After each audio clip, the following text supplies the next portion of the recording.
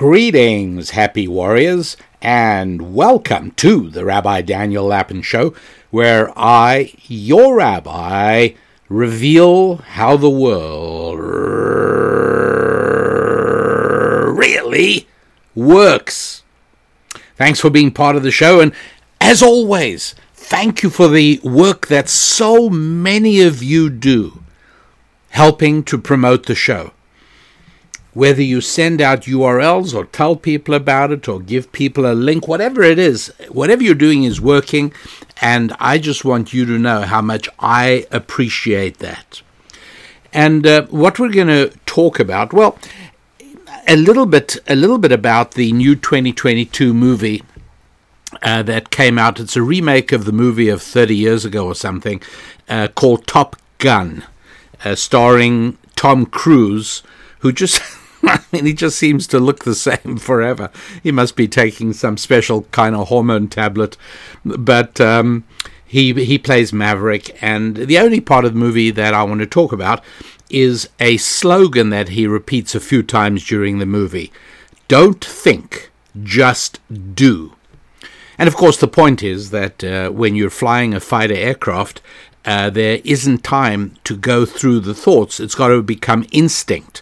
The same thing is true if you're studying martial arts. If you are attacked and you now have to stop to think that, all right, we covered this last year, it was in chapter 3 of the handbook, attacks from the rear with a gun or with a knife, it's all over. Don't think, just do. Now, obviously, that's not a very helpful slogan for generally in life, because many times the problems that we face are caused precisely because we acted without thinking first, right? So you got to be careful with slogans. But there are times, without question, there are times where don't think, just do. I'll give you an example. You're in a place where there are a bunch of new people. I don't know if it's a social environment or a business environment. You're feeling a little bit out of it. You're feeling a little bit awkward, and you don't know too many people, and you sort of are trying to figure out where to stand or what to do with your hands. And at that point, don't think, just do. Stop thinking about how people will react if you go up to them and introduce yourself. Just do it. And so that would be a good example of one of the few occasions where Tom Cruise's or Maverick's slogan, don't think, just do, does apply, right? And it's important to bear in mind, because, well, let me portray it this way.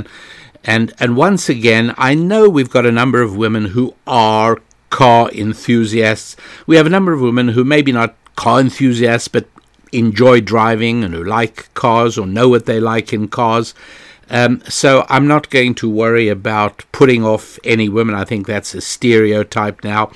But it's a question that might resonate with perhaps each and every one of you that drives a car. And that is that the foot brake, when you put your foot down on the brake to bring the car to a standstill, that is a very powerful brake. And even if you're doing 40 or 50 miles an hour, there are some cars that have outstanding brakes that'll bring the car to a standstill in about 100 feet, 125 feet, which is, you think about it, from that high speed, it's remarkable. And you really are being pushed forward against your seatbelt. It's restraining you.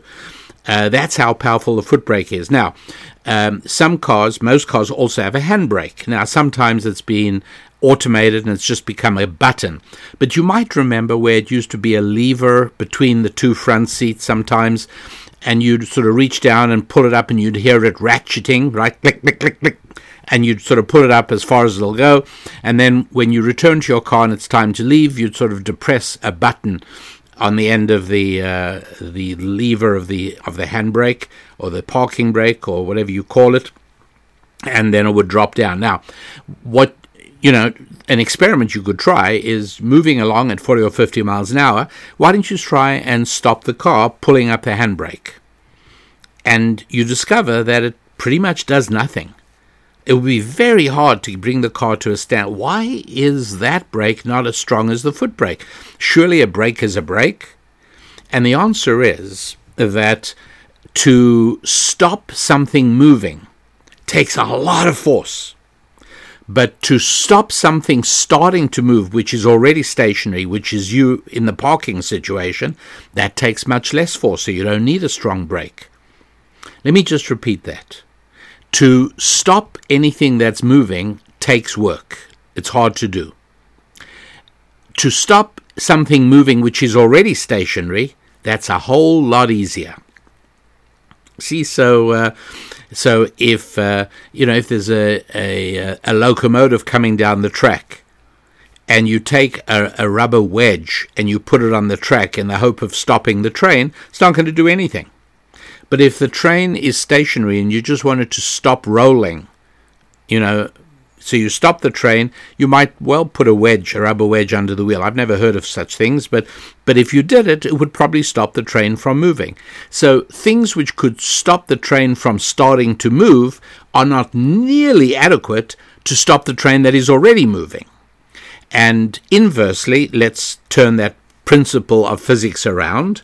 It is much harder to get something to start moving than it is to keep something moving in the first place. So if the car is already moving on down the road, you can switch to second or third or fourth gear because it's not taking a lot of work to keep it going. But to start it going, you've got to start in first or second gear, because changing the state of motion of anything is a very difficult thing to do. Now, this is a law of physics which also applies to human beings. In the same way, it's hard to stop something moving, but it's easier to stop it from starting to move. Or conversely, it's very hard to get something to start moving, but it's not that hard to keep it moving. Okay, so if you are moving along in a bad habit, you've got a bad tendency in your life, there's something you do which you recognize is not good. Stopping it is really, really hard. But once you've stopped it, to stop yourself from doing it again is much easier. So, and conversely, if you've got to train yourself to start doing something, maybe it's like exercising every day, shall we say. Very hard to start doing it. But if you manage to start doing it, after a few weeks you discover it's much easier to keep it going than it was to start it in the first place 2 weeks ago. These are many examples of the many ways in which laws of physics apply also to the world of spirits. Spiritual, physical, yeah. If there's a law that's true in the physical, it also applies in the spiritual, and it's very interesting to see it work that way. So, why do I mention that? Because we're talking here about changing a habit, changing a style of living that you've absorbed, whatever it is, all right? Maybe it's an addiction of some kind. You know how hard it is to quit doing something that you are really, really, really into. And likewise, it's very hard to start doing something that you're not accustomed to doing. Now, it's got to be something hard. It's obviously easy to get yourself used to eating chocolate ice cream, but it's a lot harder to get yourself to exercise every day. So these laws and these principles always apply. And if you are a sort of shy, introverted sort of person, if you're the sort of person who doesn't easily put a big smile on your face and walk up to some stranger and put out your hand and say, "Hi, I'm Tom Smith," if you're not somebody who can do that easily, starting to do it is not easy. I concede that. It's going to be hard, but a worthy challenge for a happy warrior. One of my favorite animal books, I'm actually holding it in my hands now and looking at it, is called Journey to the Ants. And it's the subtitle, A Story of Scientific Exploration. It's by Bert Holdobler and Edward Wilson. And these guys are naturalists, they are biologists, and this is a study of ants. And it's so valuable and so wonderful, and particularly for somebody who's interested in ants like me, partially because I'm interested in ants and partially because ants show up in the book of Proverbs quite often. And so the book is one I really like. I learned so much from this book. I even reread it every year or two. And one of the principles I learned about how the world really works, Holdobler and Wilson talk about. and that is, here's the way they put it: if an animal is beautifully colored and acts with relative indifference to your presence, it is probably poisonous or well armored. So if a beautiful and colored animal is not scared of you, it's probably poisonous or well armored. An example of this principle is the South American poison arrow frog. If you touch its dazzling colored skin, you can get enough poison onto your finger to kill you. As a matter of fact, the local natives use the toxin from the South American poison arrow frog on the arrows, which is probably how it got its Western name of the South American poison arrow frog.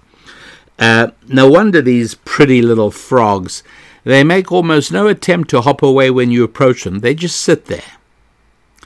And when I read this, I thought, I know people who ooze fascination, but who never take the initiative to connect. They just sit there. And furthermore, sometimes when you reach out to them, it sometimes yields toxic results. Not always, but it can. In general, I would say that people who fail to connect with other people have absorbed a toxin.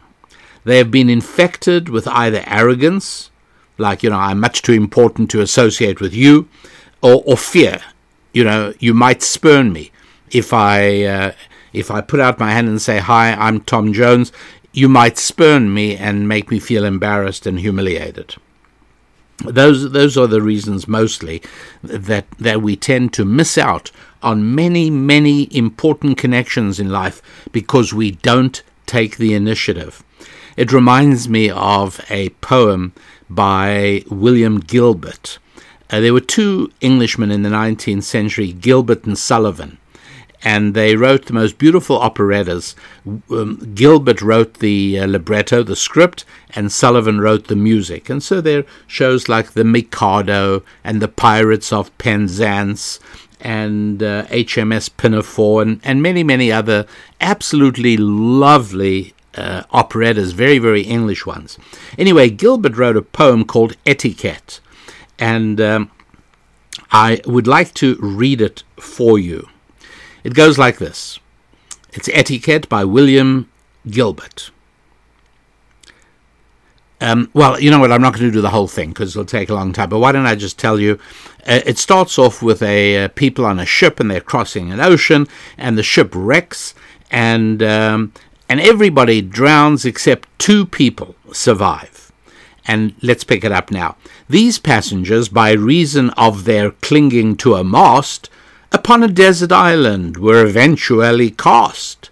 They hunted for their meals, as Alexander Selkirk used, but they couldn't chat together. They had not been introduced.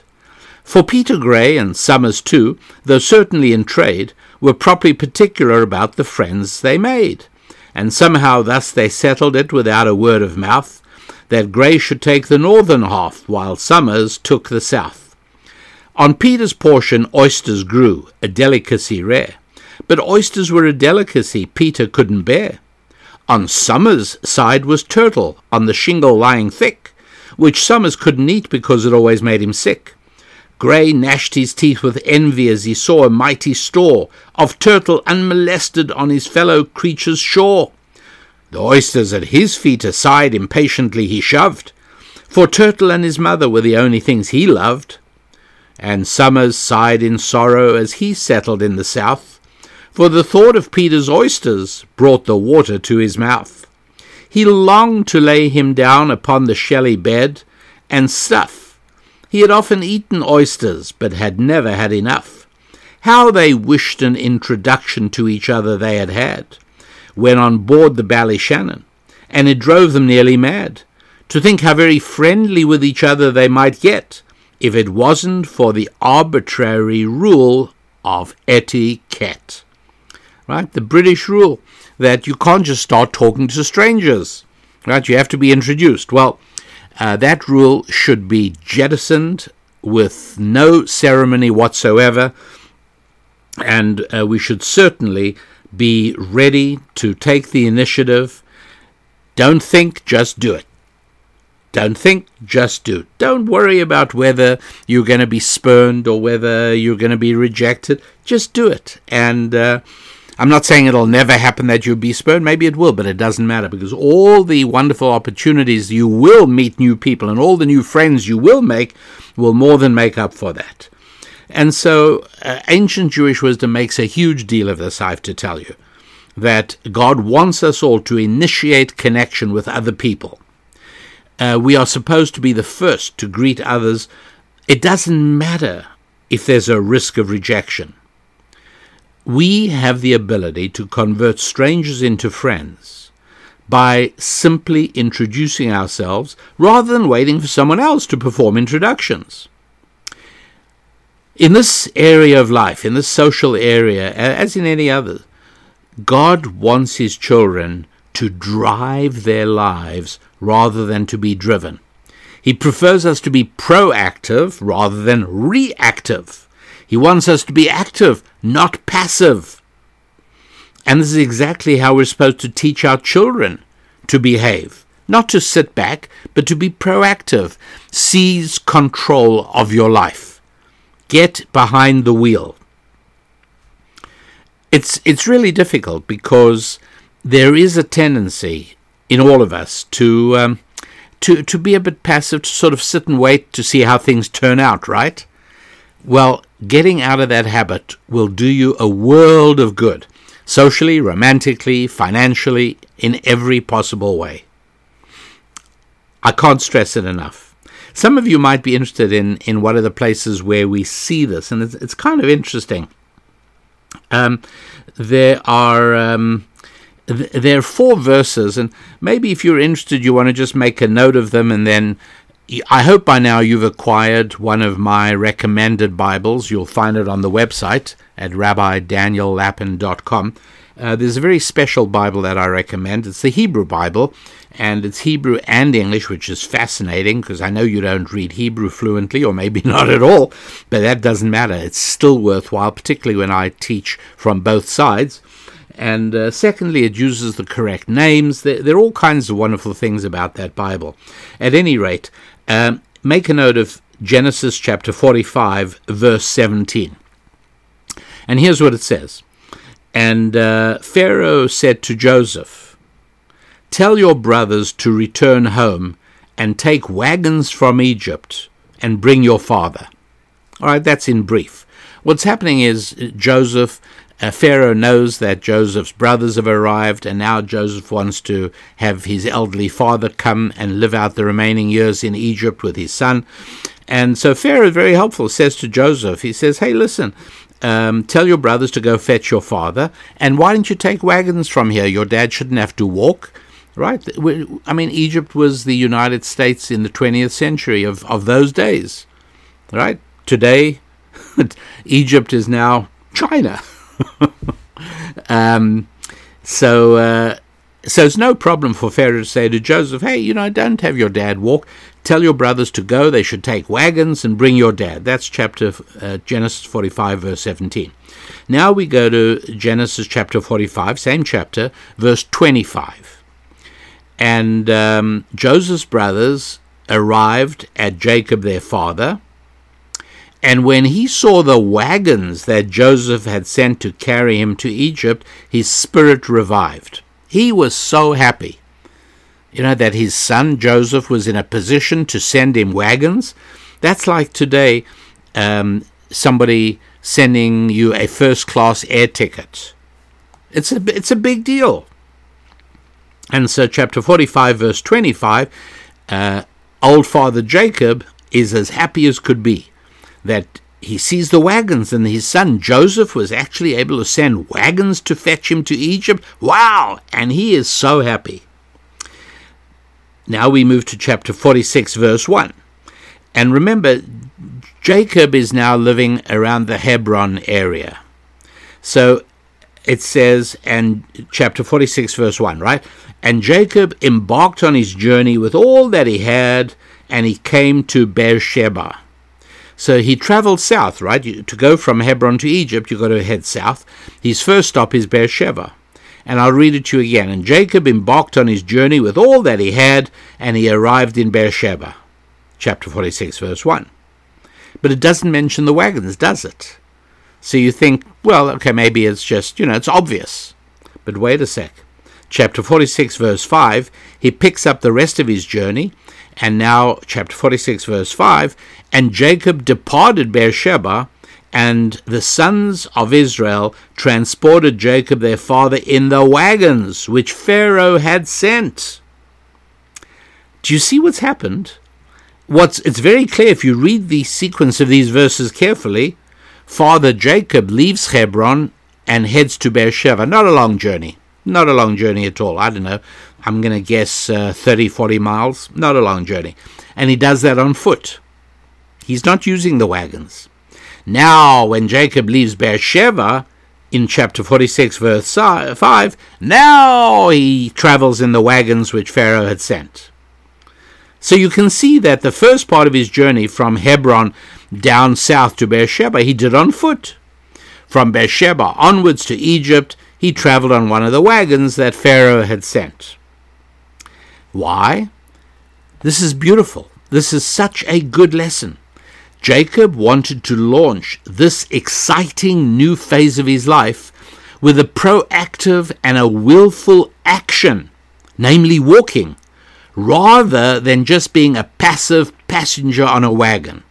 That's how important proactive is. That's how important it is to be active, not passive. Old man already. He's more than 100 years old.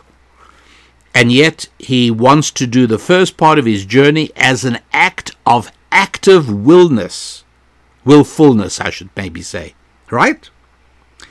And in doing this, you got to remember that Jacob is acting consistently with how he lived his entire life. He acted willfully and seized the initiative always, rather than waiting developments. Let me just run through with you just a couple of the examples of incidents in Jacob's life.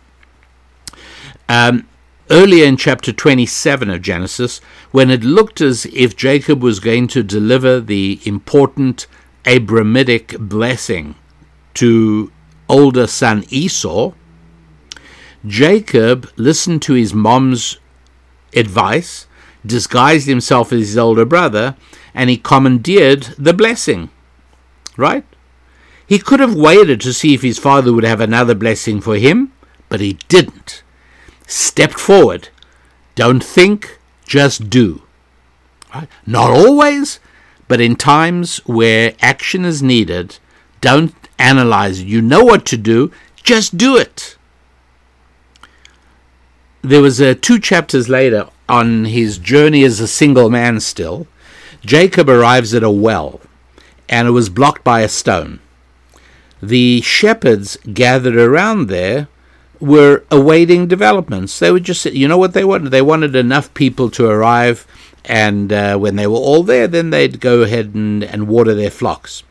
Jacob walked up to the well, simply rolled the large boulder that covered the well away, and he proceeded to water the flocks to make it available. That was chapter 29. A little while later, his beautiful cousin Rachel arrives. What did Jacob do? Just think about a weak man at a party or at a bar, and he sees a beautiful woman. What do so many guys do? They sort of covertly ogle her while they await developments. They wait. They sort of out of the corner of their eyes, they take a look at her, or they adjust their chair at the bar so they can look at her out of the corner of their eyes. And meanwhile, they're just looking at her. Nothing's happening. That's what many, many guys do. Jacob, he didn't do that. Did he surreptitiously appoint a wingman to approach her on his behalf? No, he didn't do that either. Jacob seized the initiative. He planted a big wet kiss on her lips. That's Genesis chapter 29, verse 11. Now, I'll be the first to admit that this is surprising behavior for someone we tend to think of as a quiet, saintly sort of chap. And, of course, there is deep meaning to the Hebrew text. But the straightforward meaning of the text still stands. Being saintly does not mean reacting to life. It means seizing life with both hands and acting. Don't think, just do. And this is one of the reasons that in the book of Proverbs, chapter 6, verse 6, Solomon advises all of us with slight tendencies to laziness to learn from the ant. And as Bert Holdobler and Edward Wilson abundantly demonstrate in their magnificent ant book, which sits right here in front of me on my shelf, ants never sit around waiting for developments. And neither should you. Whether it concerns a personal relationship that needs initiating, although, by the way, I'd recommend caution with that impulsive kiss idea, okay? Maybe that's not for everybody. Or whether it's a business action that awaits, please try and, remember the foot brake, handbrake. Try and get moving. Try and overcome your inertia and adopt a new pattern of living, which is be proactive, seize the initiative, take charge of your life. That's really what's important and what's worth doing. So there are lots of really important applications of this message, really important applications, and I'm going to give you perhaps just two important ones. But first of all, I want to recommend that you head over to RabbiDanielLapin.com, would you? And there you will find an online program called Scrolling Through Scripture. Look, let me make clear. This is not a religious tract, okay, in the bad sense of the word. This is not a program teaching you the Bible. It's not a program teaching you how to become a saint. No, it's a book that lets you into the secrets of the Bible in order to understand how the world really works. And so I gave you a little bit of an example of that here today in this program by showing you that 3 simple verses in 2 consecutive chapters dealing with Jacob's journey to meet his son Joseph, who's become one of the heads of the country of Egypt. It's not just a narrative. You got to ask yourself, wait a sec, there were wagons there, and he does the major part of the journey in the wagon, so why does he do the first part of the journey on foot? What's that all about? Because traveling on a plane or being on a wagon, that's a passive way of living. Now, you can't help it. For most of the traveling we have to do today, you can't help it. But driving your car, that's active. It's one of the reasons I think men enjoy driving cars so much. I think women do as well, but not nearly to the same extent. And I think that's probably why it is that in the overwhelming majority of instances where I see a couple sitting in the front seat of a car, it's overwhelmingly the guy behind the wheel and the woman in the passenger seat. Guys like it's active. It's a very active thing, and it is a masculine thing to be active. Even at the intimate moment of their most masculine and feminine, a man and a woman are actually in those roles, active and passive. Right? The man is more active than the woman is. And the man is projecting out a seed. The woman is receiving it. Projecting out is active, receiving is passive. And so being active is very much a masculine thing. Being passive is more of a feminine thing. And so it is important, even for women in a business context, to learn to be a little bit masculine. I hope you won't let it intrude into personal and romantic and social parts of your life, but on the financial part of your life, you may well have to be a little bit masculine in exactly the same way that if I go to a lecture whether it's a Bible lecture or maybe I'm sitting and talking to somebody, a business person who knows much more than I do. As a matter of fact, you know what?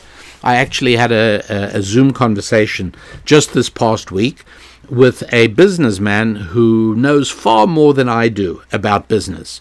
As a matter of fact, I spoke to him about becoming a guest on this podcast down the road, and I look forward to having him and bringing him to you. But I realized in our conversation, we spoke for an hour. I would say I listened to him for about 45 minutes, and he spoke for 45 minutes. I spoke for about 15. Not because he was talkative, because I kept on asking him questions. And I had one question after another. And I was taking notes. I was really listening very carefully. And during that conversation, I am in the feminine role. You get it? He is putting out ideas. I'm receiving them. And so it's perfectly okay for a biological man at times to be feminine. And it's perfectly okay for a biological woman at times to be masculine in this particular area. Active, passive, project, receive, right? If somebody is giving me directions, I'm being feminine to his masculine, or her masculine. Might be a woman giving me directions. Well, she's being the masculine, I'm being the feminine. That's perfectly okay, right? It's just understanding the fundamental nature of male and female. And so during this conversation, one of the many questions I asked him that resulted in him speaking more than I did, I said to him, and we spoke about the various companies he'd worked at, and I said, so what characteristic of yours, what is the one single most important part of you that resulted in you rising rapidly through the ranks in one company after another? And he said, that's a very interesting question. And he thought for a moment, and then he said to me, yeah, I think it's because I'm very, very curious. I have insatiable curiosity about things. And to that I said, look, and I addressed him by name, I said, I don't really accept that. It is very hard to get a well-paying job where you are paid to be curious. I'm not saying such things don't exist, but I'll tell you that in the companies you worked for, they didn't hire you, promote you, and pay you because you were inquisitive and curious. They paid you because you had the ability to do something, and that's what I'm curious about. And he thought some more for a while, and then he told me, he found that interesting, and he said, yes, well, I know what it is. I know what I'm good at doing, and that I do better than most other people. And then he told me what it was. And I will tell you also when we actually meet him and interview him. But the point is that you are capable of producing money when you act, not when you think. Now, maybe you've got to do a lot of thinking beforehand. Maybe you've got to think a lot to learn enough so you are in a position to act.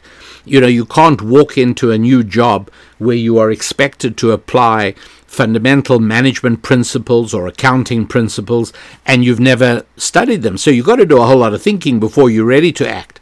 But assuming you've got all that in your pocket and you now arrive in a company, your achievements are how you act, the things you do, not the things you think about. Right? You should do your thinking, but your acting should be the result of good thinking. What you're paid for is not the thinking, you're paid for the acting. And so it is as an entrepreneur. If you're starting your own business, you can do all the business plan writing you like. And I've helped people with business plans for many, many years. But there comes a time where you've got to stop drawing charts, you've got to stop doing spreadsheets and tables, you've got to stop doing projections, and you actually have to do something. So it's really, really important. And that's why I direct you to, you can even listen to one of the first, right, there's 20 lessons in the Scrolling Through Scripture Unit 1. It takes us through the first 34 verses of Genesis, verse by verse. And you definitely want to give it a shot. You can even on the website, you can even watch the first one for free, I believe. I hope that's still up as an offer, but you should be able to at www.rabbidaniellapin.com. So give that a shot, and I think you will quickly discover that I study Bible not because I want to know about people and events of 3,000 or 4,000 years ago. No, it's because I want to know what to do at my business meeting tomorrow. It's because I want to know how to respond best to my child who asked me to do something for them. It's because I want to know what sort of decision my wife and I should make with respect to a challenge we face. Those are the reasons that I study scrolling through Scripture. So go to rabbidaniellapin.com, and you will discover that through that process of scrolling through Scripture with me, you will acquire not only facts, but far, far more importantly, you will acquire wisdom. Wisdom means knowing how the world really works, and that's ever so much harder than facts. And one of the things that is very true for the person I was talking to, and it's true for you too, and that is that what we're talking about, that you've got to learn to be active, not reactive. You've got to learn to be active, not passive. You've got to take the initiative and take control of your life. All of that is absolutely true. And all of that, when coupled with knowing how the world really works, that makes you invaluable. And I've had people working in my enterprises like that. I've had somebody who was absolutely infallible. When an idea came up, he would say that will work or that won't work, and he was never wrong.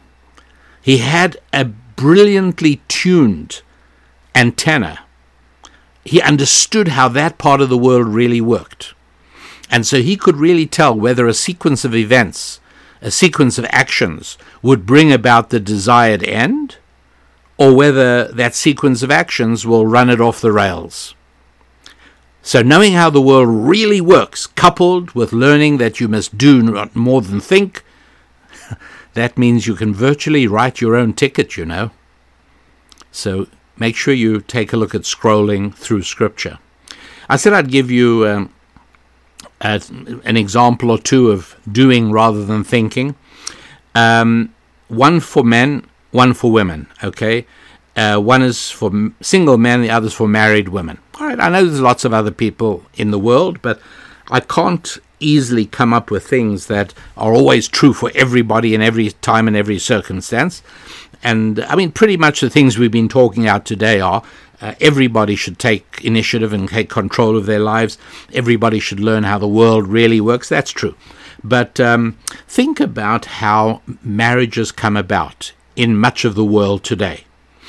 Guys date, and then they develop a relationship with a girl, but they don't take it any further because they don't want to get married.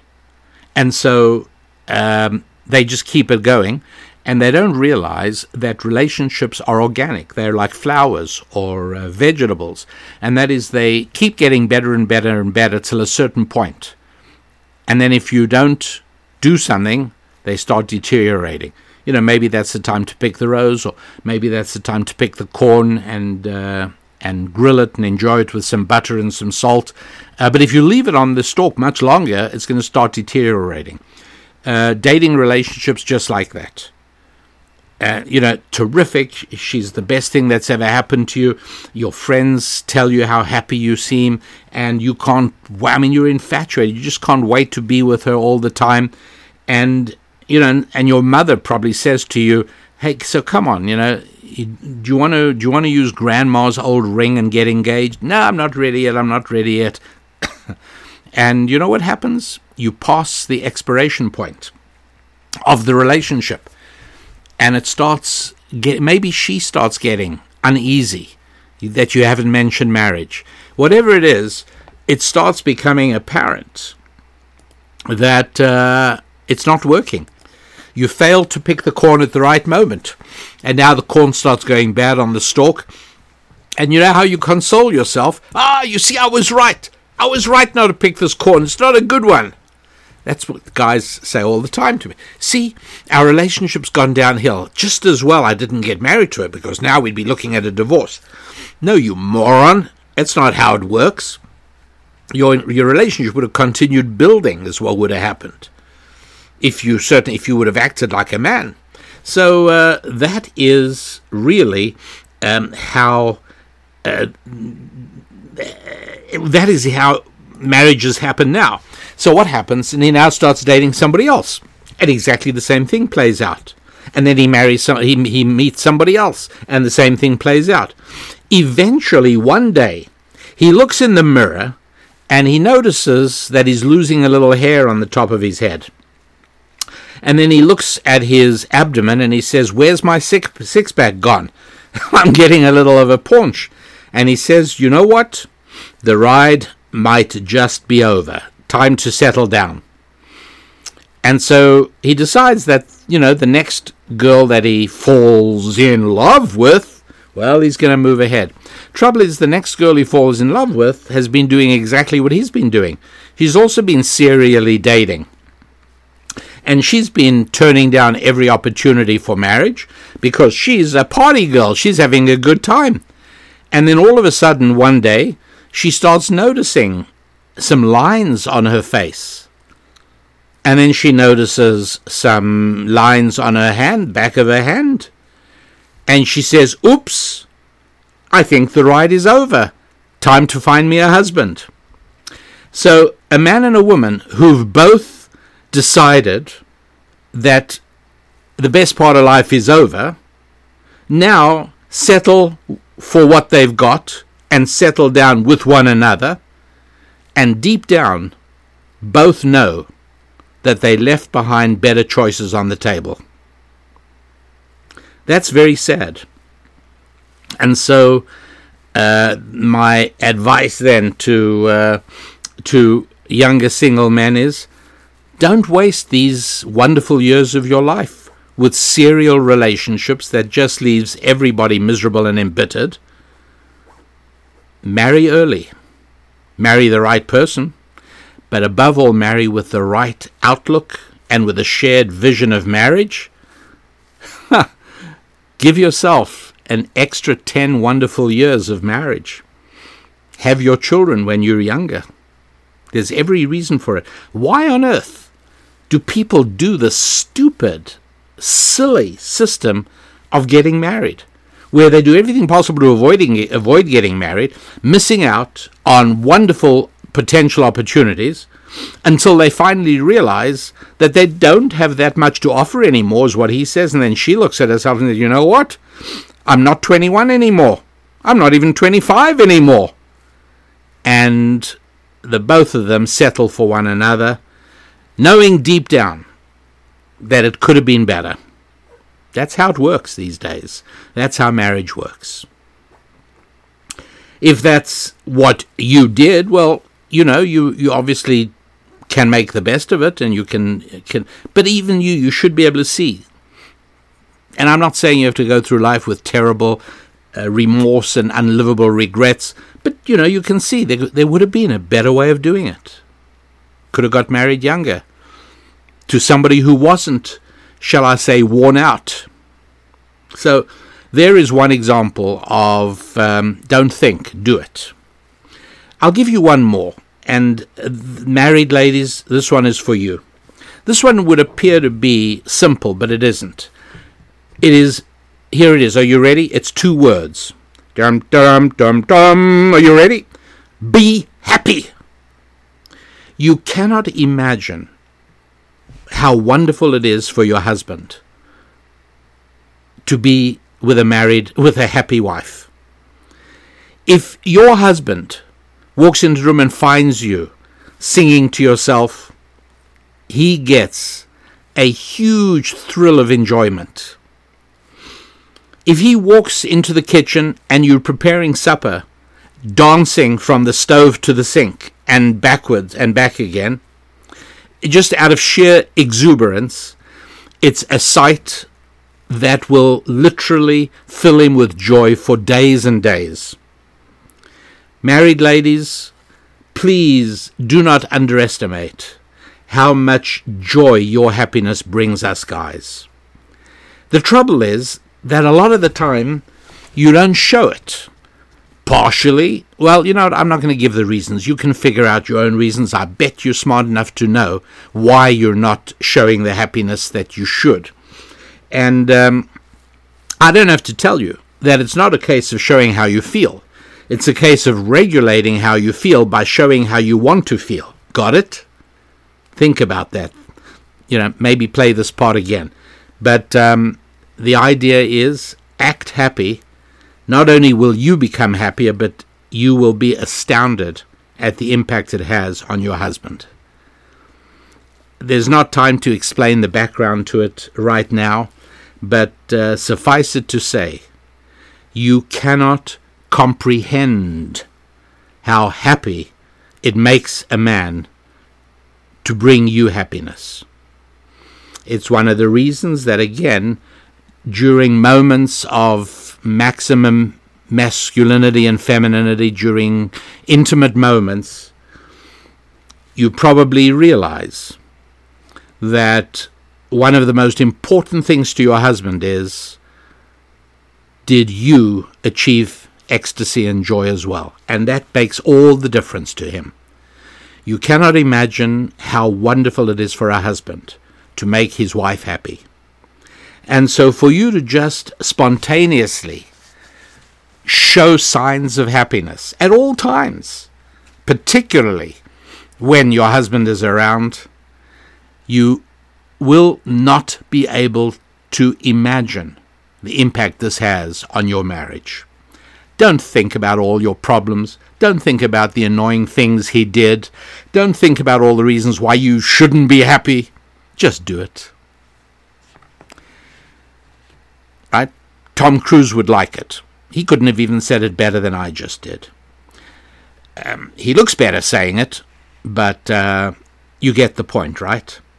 And I stress it strenuously and vigorously, and I really hope persuasively and compellingly. And so until our next opportunity together, God willing, next week, I bring this podcast to an end by wishing you a wonderful week of progress in your family and in your finances, in your friendships and in your faith, and in your physical fitness. I'm Rabbi Daniel Lapin. God bless.